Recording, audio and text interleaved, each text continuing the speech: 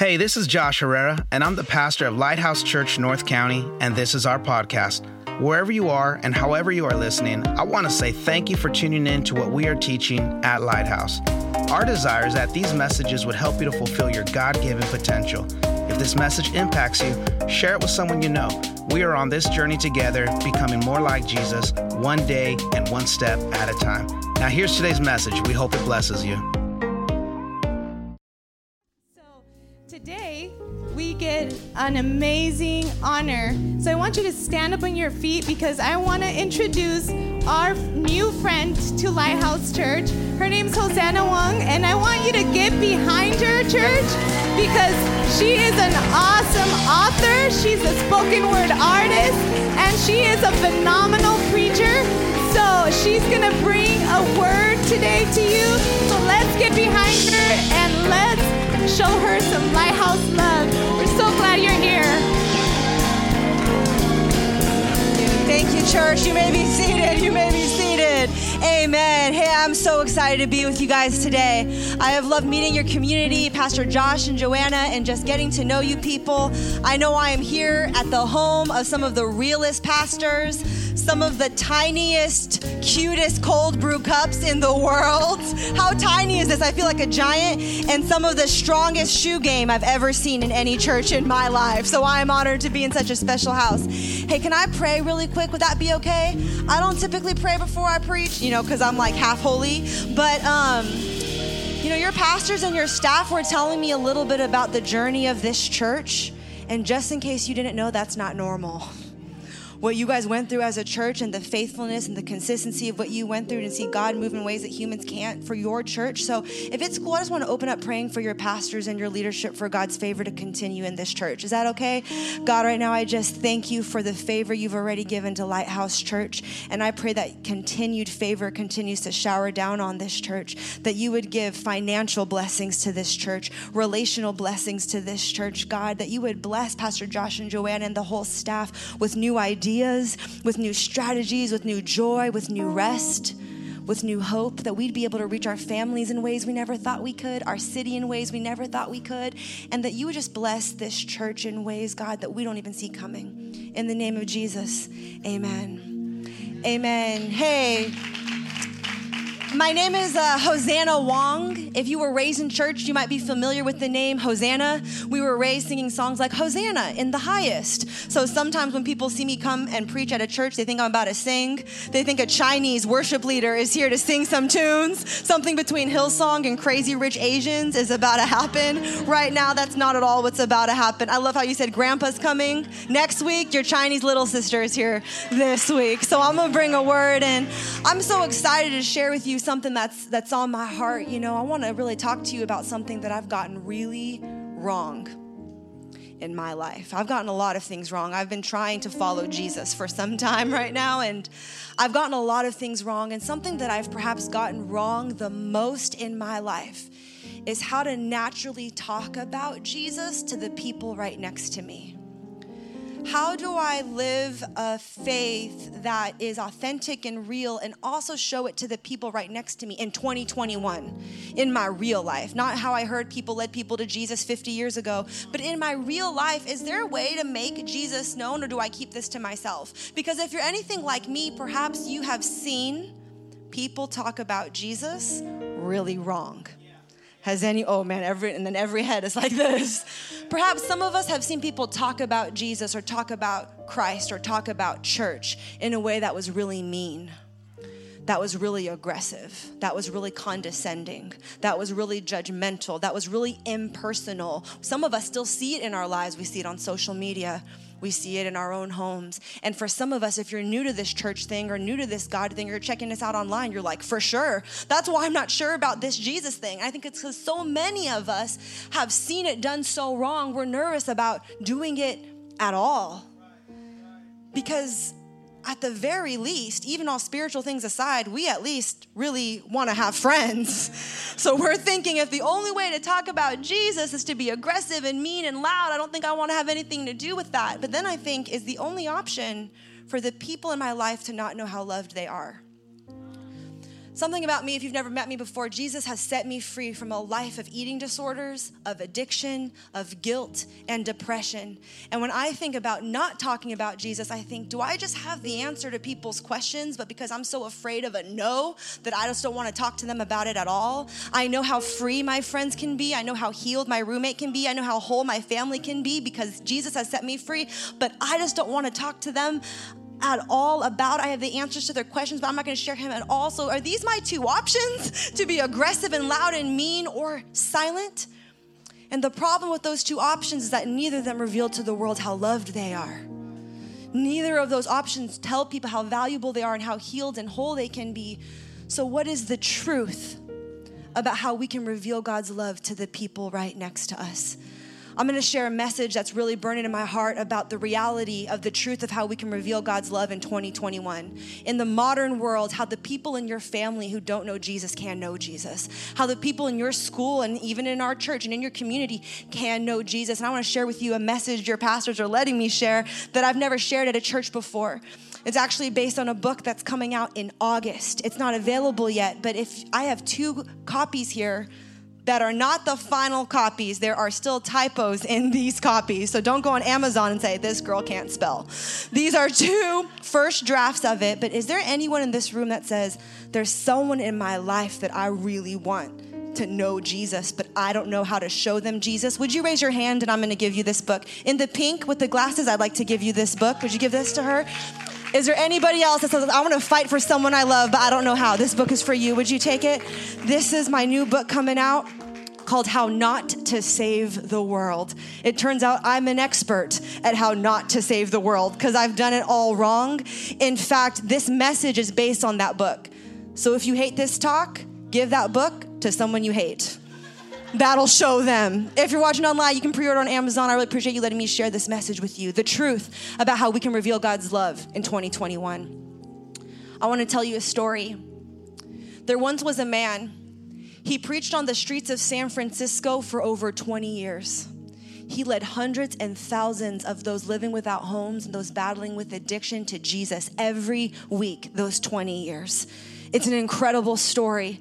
He would go to the basketball court with all these gangbangers and young thugs, and he would say, hey, if I make all these free throws more than you, you got to go to church with me. And they'd say, okay, old man, let's see those free throws. So he would practice his free throws all the time. Basketball evangelism is this whole other thing.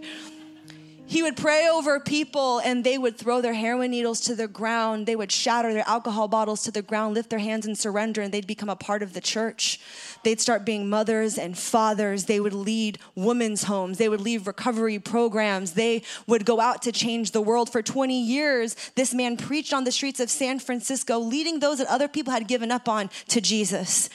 It's a remarkable story for sure.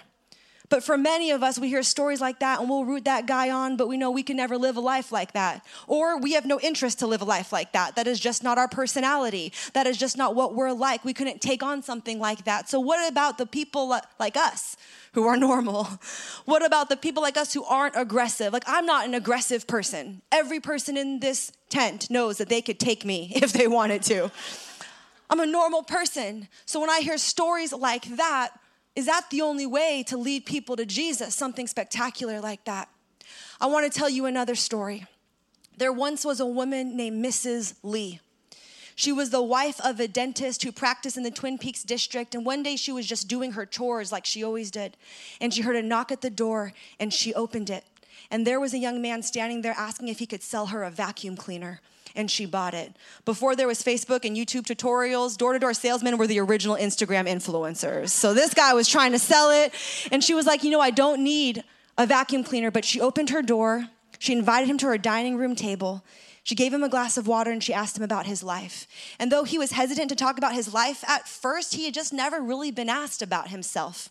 He really didn't have someone interested in him before, so he started telling her how he had been a heroin addict for 15 years, how he had mistreated women, how he owed a lot of money to men, how he had been a pimp, how he had been a gangbanger, and how he was sure there was no way for him to turn his life around.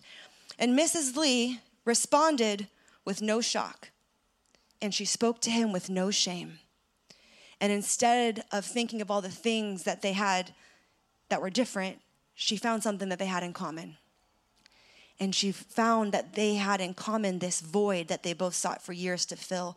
She started telling him about the years that she sought to fill the void in her heart, not feeling like she was enough, going to her own vices, going to her own things, and how she sought also to fill this void of, am I good enough? Am I valuable enough? Am I worthy enough? And in that moment, these two strangers found this common bond together. This commonality showed that they had more in common than they thought. And then she told him about the person that filled that void. She said, I want to tell you about Jesus. After I invited him into my life, I've never been more whole. I've never been more healed. I've never been more free. Now I have more joy than I ever had and more peace than I ever had. And I'm resilient. I don't fear the future. And now that thing that you and I share in common, that void is filled for me. Would you like to change your life? And with a simple prayer and a salesman on one knee, that young man dedicated his whole life to Christ. Now, it's not as spectacular of a story. Up until this Sunday, no one's ever heard the story of Mrs. Lee.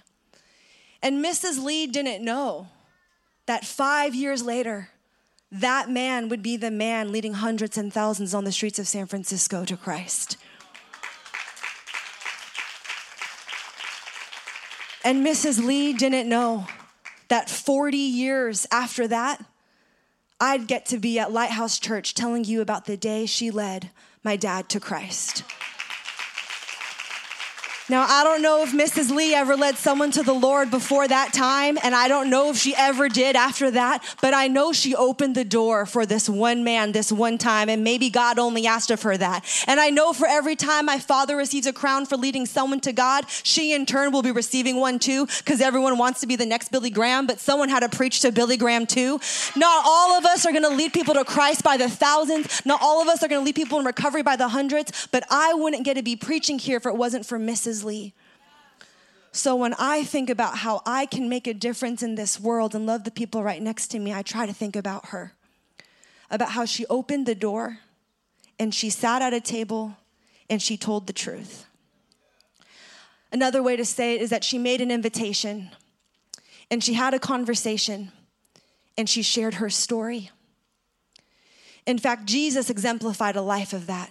When Jesus came into the world to save us of all of our sins, he actually didn't come because he thought the world needed more egocentric leadership. He came because the world was broken and he thought the world could use some more friends. And throughout Jesus' life, we see story after story of him getting people that other people had dismissed, inviting people that other people had totally forgotten about or rejected, people with broken homes, with broken marriages, people who were bad parents, people who had lived lives of sin, people who were cheating in their families, who were snitches, who were tax collectors trying to take money from their own family. And Jesus was constantly making invitations to eat with him. And he was having conversations with people, and he was sharing his story. When I asked my dad at 11 years old, who led you to Jesus? My dad just kind of brushed it off and laughed and said, this woman I try to sell a vacuum cleaner to. It's not that good of a story. But for me, it changed everything for me because for so much of my life and continuously, even after that, I've believed so many lies about myself and my potential and my purpose and my calling. I thought I had to do something impressive to do something impactful. I thought I had to do something big to do something important. I thought that some people have these spectacular stories and those are the ones that change the world. But what happens when my story is ordinary? What happens when it's too different or not different enough? What happens when there's so much shame because of the things I've done and the things that I've seen? What happens when I have guilt for things I did 10 years ago? What happens when I'm not proud of where I'm from, where my family's from, or my race, or my heritage? What happens when I want to silence my story? I used to believe the lie that there were people who were called to preach the gospel on the other sides of the world, but there was no way for my aunt or my little brother or my roommate to ever know Jesus. What happens if I want a life like Mrs. Lee that can just open the door for the people right next to me, or a life like my dad where I can lead many to Jesus, but I am just not smart enough or skilled enough or spiritual enough to seal the deal? How will we reveal God's love to the people right next to us in 21? It is going to take us having a real relationship with God. We won't be able to fake this. And it's going to take us having real relationships with the people right next to us. We won't be able to fake those either.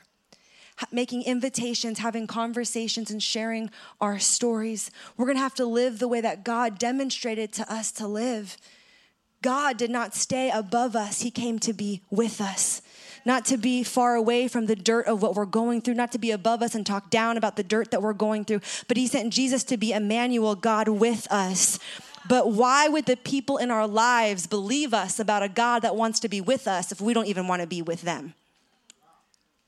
Why would the people in our lives believe us that there's a God that loves them if we don't even love them?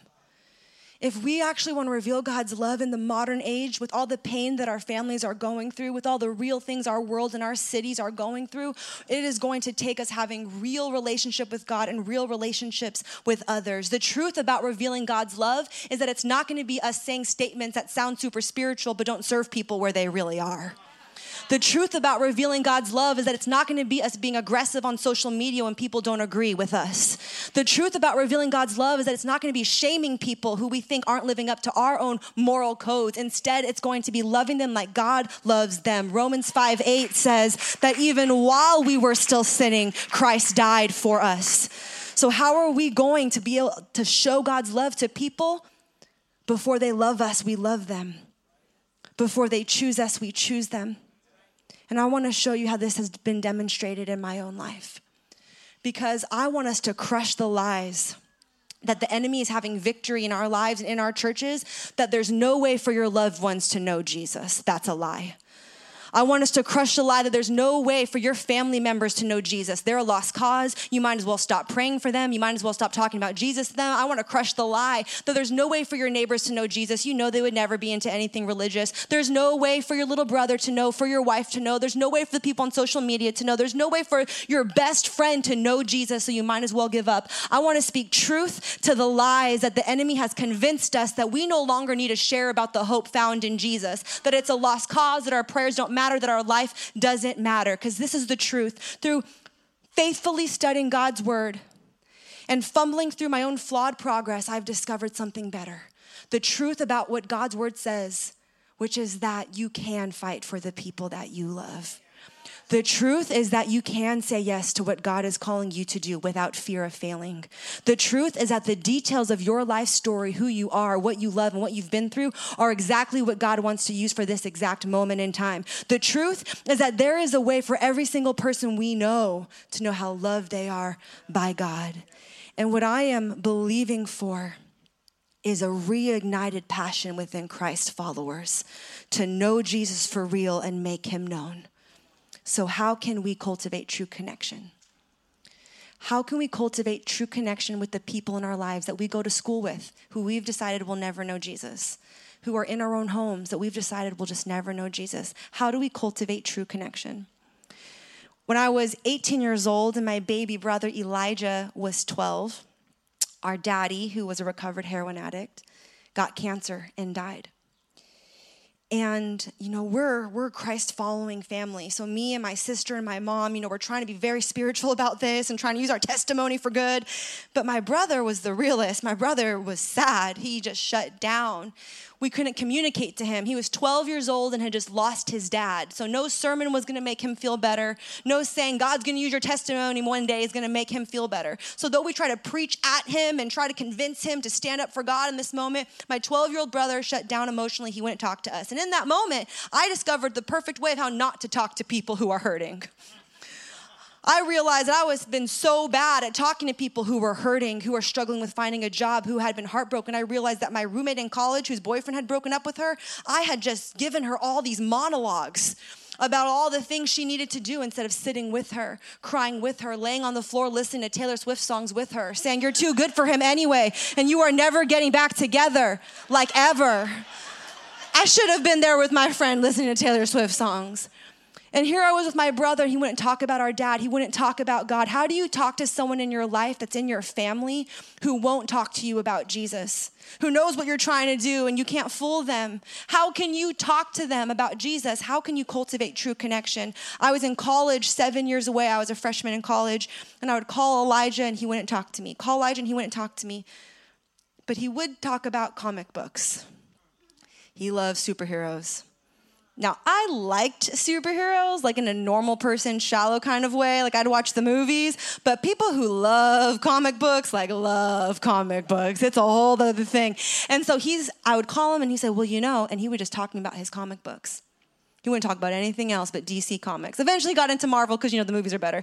But originally, it was DC Comics. And then I just had to figure out, how do I communicate with my brother? How do I keep having a relationship with my brother? I'm so mad at him that he won't listen to me. I'm so mad at him that he won't believe me. I'm so mad at him that he doesn't want a relationship with me. And I realized I'm going to have to start getting into comic books. I became obsessed with superheroes with him. I would call him, and we couldn't talk about dad or God, but we would talk a lot about Green Lantern and all the worlds and Batman, because, those are the best villains, Joker over everything. Am I right? We would talk about the villains. We would talk about the superheroes. We would talk about it, and it was years after years after years of me getting into superhero comic books with my brother. When Marvel started doing movies, I would drive 7 hours to watch the premiere of Marvel movies with him. We get the biggest comic book. We'd wear our superhero shirts. I became obsessed with comic books with him. And over the years, we continued this relationship that no one else in our family had. And it was years later when I was in my hometown of San Francisco watching, we were outside of the San Francisco Giants stadium as they were in the middle of a playoff game. I know it's been some time, but we used to be in the playoffs. And I was there, but near the Giants stadium, and we were walking around because we couldn't afford tickets, but we had a handheld radio and a chocolate chip cookie dough ice cream on our cone. We were walking around. And outside the stadium, we were just there listening to the crowd, and I said, Elijah, how do you feel today?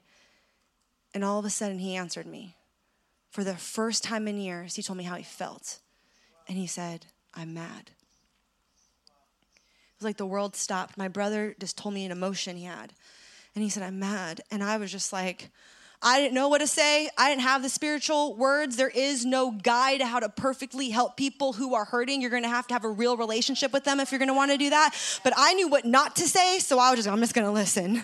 And I'm just going to validate his every emotion. I'm mad too. It wasn't fair. It wasn't right. That was wrong. This does stink. And as he's crying, telling me his deepest regrets, the things he wished he would have said, the things he wished he would have done, the events he missed, I just sat there with my arm around him, and we just cried as our ice cream now turned into chocolate chip cookie dough milk. Listening to the crowds, I'm pretty sure that was like the last playoff game the Giants ever won. So it was a very special moment. And we just kept having a relationship. That's all that happened that day. Over the years, he stopped loving the Giants and just started loving the Golden State Warriors. It was a good time to start liking the Golden State Warriors at that point.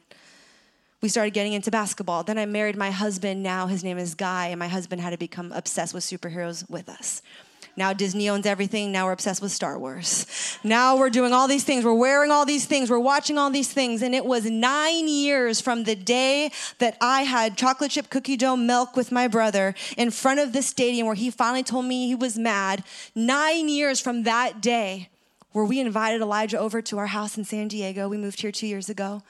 And sat at my dining room table. And Elijah said, I think I'm ready to give my life to Jesus. He said, we're from the same place, but you're happier and you're stronger and you have more faith and you have more joy and more peace. And I know it's Jesus that you have, so I want that. And he had done some things he wasn't proud of, and he wasn't sure who he was. And he said, I'm ready to give my life to Jesus. And you know what? In that moment, I want to tell you what this moment was actually like in real life, because it was not like the movies. And this wasn't like when Mrs. Lee sat at a table with my dad, and there was this instant moment when this guy's life was changed for forever. Now he's leading hundreds and thousands of people to Jesus. No, this was 13 years of a relationship. And there were so many moments where I was mad at Elijah. Mad at Elijah that he wasn't changing at the timeline that I wanted him to change at. Mad at Elijah that I was praying for him every day, but he would never call me. I always had to call him. Mad at Elijah that he wasn't more healed and whole faster. Mad at Elijah that he wasn't stepping into my world. And then I had to learn, I had to step into his. I couldn't be so mad at this young boy who was hurting that he wasn't meeting me where I am. I had to step into his world and meet him where he was. For so many of us, this is what it's like for people in our lives that don't care about Jesus or don't care about what you have to say about Jesus. We get mad at them that they don't have our moral codes. We get mad at them they don't see the world the way we see the world. But God was not mad at us when he sent Jesus to come be with us. He said someone's going to have to be in the dirt with them. Someone's going to have to do life with them. It's not going to be enough for the Savior of the world to just be a God. He's going to have to also be a human. The power of commonality was so important that Jesus had to be a human with us. And I want you to know there are people in your life that you are perfectly positioned to lead to Jesus. You are perfectly positioned because of who you are, your personality, what you're good at, what you're not good at, what you like and what you don't like, that you are their best chance to know Jesus. It might not be a preacher telling them in the middle of a tent. It may not be Pastor Josh. It may not be some Christian event you want to invite them to. It might be you doing life with them for 13 years and them saying, I trust you. You were with me when nobody else was with me. You might be saying, what is the formula? What are the words you said to Elijah? What's the formula? Because I'll do the formula. Give me the memorized speech. It's not going to be a memorized speech. If you want the perfect plan of how to lead everyone to Jesus, I don't have it. But I do know that there's someone in your life that needs to know that they're not alone. There is someone in your life now that needs to know that they are not alone. So I don't have a formula, but I have a step. I have a step for all of us. When we're trying to think of what are the perfect words to say, how can I come off the most loving? Here's a step. Care more about the person you're talking to than the words that you're saying to them. Love the person you're talking to more than you love what you're saying. And that authentic love for them will help you speak with real love, reveal real love, live with real love. And then one day, if we all do that, we will be surrounded by a world of people who all know how loved they are. And don't we want to be a part of that? Don't we want to be a part of creating a world where every single person knows how loved they are and how valuable they are to God? Elijah would not step into my world. I had to step into his. And I am so glad I never stopped praying for him. And I just want to say that right now. The people that you've given up praying for, start praying for them again. The people that you've written off as a lost cause that will never know Jesus, start praying for them again. Check in on them again. For some people, you will be the first taste they have of what it's like for someone to love them like that. For some of them, that will open a door because they've never even been loved that much. We need to love people before they love us. Before they step into our world, we have to step into theirs. We want to make invitations. We want to have conversations. And finally, we want to share our story. Finally, we want to share our story. And this is the story that I want to end with today. We need to share our story, but for many of us, our story will be the hardest part because for some of us, we have a lot of shame in our past. We did some things we weren't proud of. There's things we don't want everyone to know. Some of us have shame in what we've done, shame in what people have said to us, and sharing our story might be a moment of shame, something we're not sure we can open up about. For some of us, we think my story is not very extraordinary. I'm just a very normal person. There's nothing in my story that would really help anybody. And for some of us, we're embarrassed about things of ourselves. I've lived for years ashamed of my story. Even when I started preaching on stages and traveling the country 10 years ago, there were parts of my story I was so ashamed about that I wouldn't say on stages. For years, I was also a spoken word artist, not just a preacher. And so for years, because I was ashamed of my Asian heritage, I had never seen an Asian woman on some of the bills I was getting to speak on, and I didn't want that to be a roadblock in my career. I went by the name Hosanna Poetry instead of the name Hosanna Wong. I was so ashamed of my story, I tried to keep it back as far as I could. I was ashamed of where my dad was from, the family I come from, that I don't really come from anything, that my daddy was an addict. And because of that, I try to leave that part of my story out of it. I've gone through a journey of trying to realize what is the power of my story that's mostly just shame, that's mostly just different. What can my story do for anybody? And I want to tell you a story that I've read in the Bible for most of my life, and there's a part in it that I've always missed that has transformed what I think about the power of my story and your story. And I really do believe that it is when we make invitations, have conversations, and share our stories in our everyday lives, that's how we will see people, souls saved and lives healed by the power of Jesus. So I want to share this story with you. There's a story in the Bible of Jesus losing one of his dear friends. One of his friends dies. His name was Lazarus. And because Jesus loved him, he wept and he cried. He went to be with the family, all the sisters, because he was, part of the family. So they had to all be together, eat together. They were probably Hispanic. It was a whole family event. And they were all together. And because Jesus is Jesus, he raised Lazarus from the dead. So now Lazarus is alive, and Jesus and Lazarus are walking around now around town.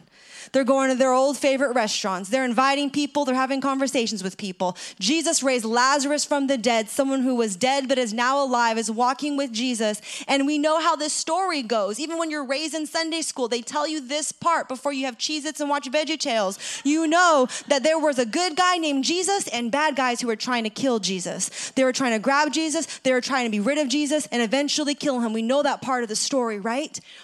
But Jesus was not the only person they were after.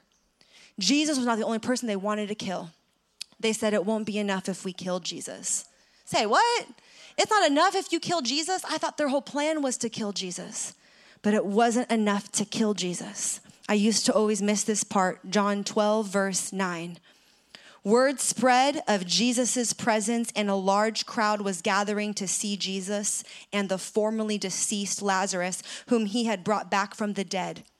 The chief priests were secretly plotting Lazarus' murder, since because of him, many Jews were leaving their teachings and believing in Jesus. Lazarus was once dead, and now he's alive. And him walking around is indisputable proof that Jesus can raise the dead. So when these guys were out trying to kill Jesus, they said, we need to kill Jesus. He says he's the savior of the world. We have to kill him. They said it wouldn't be enough to kill Jesus. We also have to destroy the proof of his power. We can't let this guy walk around because here people are not sure about Jesus, not sure Jesus is who he said he is. And we're sitting at a restaurant, and now across we see Lazarus.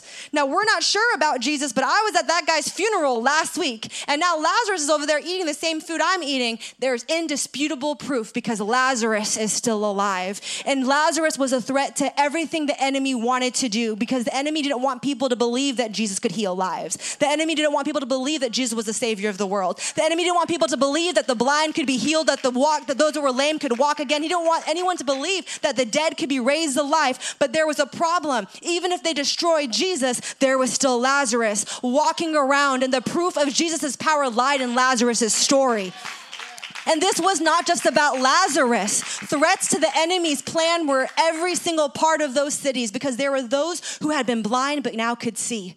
And there were those who could never walk that are now running in the streets. There were those who had broken marriages, who had broken homes, who had been in addiction, those who had irrevocable reputations that had found Jesus. Now they were whole and they were healed and they were made alive again. There was indisputable proof. The more stories that were being told, the more there was proof of Jesus' power.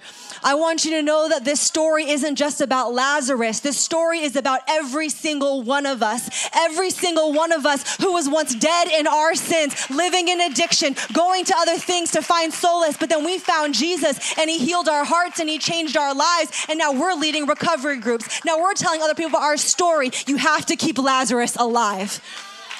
It's about every single one of us that might have been known for gossiping, known for being divisive, known for tearing other people down, but then we found Jesus. And now we're reconciling relationships. Now we're forgiving people. Now we're encouraging people. Now we're using our words to lift people up. And now other people see your life is different. You're a different person. The proof of Jesus' story lies in the telling of your story. You have to keep Lazarus alive.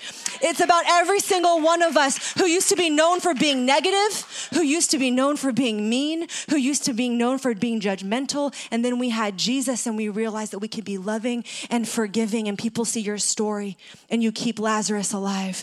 People at your school might not be sure about Jesus, but then you walk into the room and you tell your story. People on social media might not be sure about Jesus, but then you're posting online telling your story. People at Thanksgiving dinner might not be sure about Jesus, but as you're more free than you've ever been, more joyful than you've ever been, more peaceful than you've ever been, the story is alive.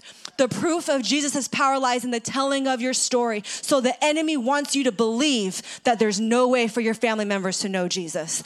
The enemy wants you to believe that there's no way for your loved ones to ever come to Christ. The enemy wants you to believe that your story is not important, that your story doesn't matter, that it's too different or it's not different enough, that it's not powerful enough, that it's not good enough, that your consistent relationships aren't enough, so you might as well give up having them and give up praying for them.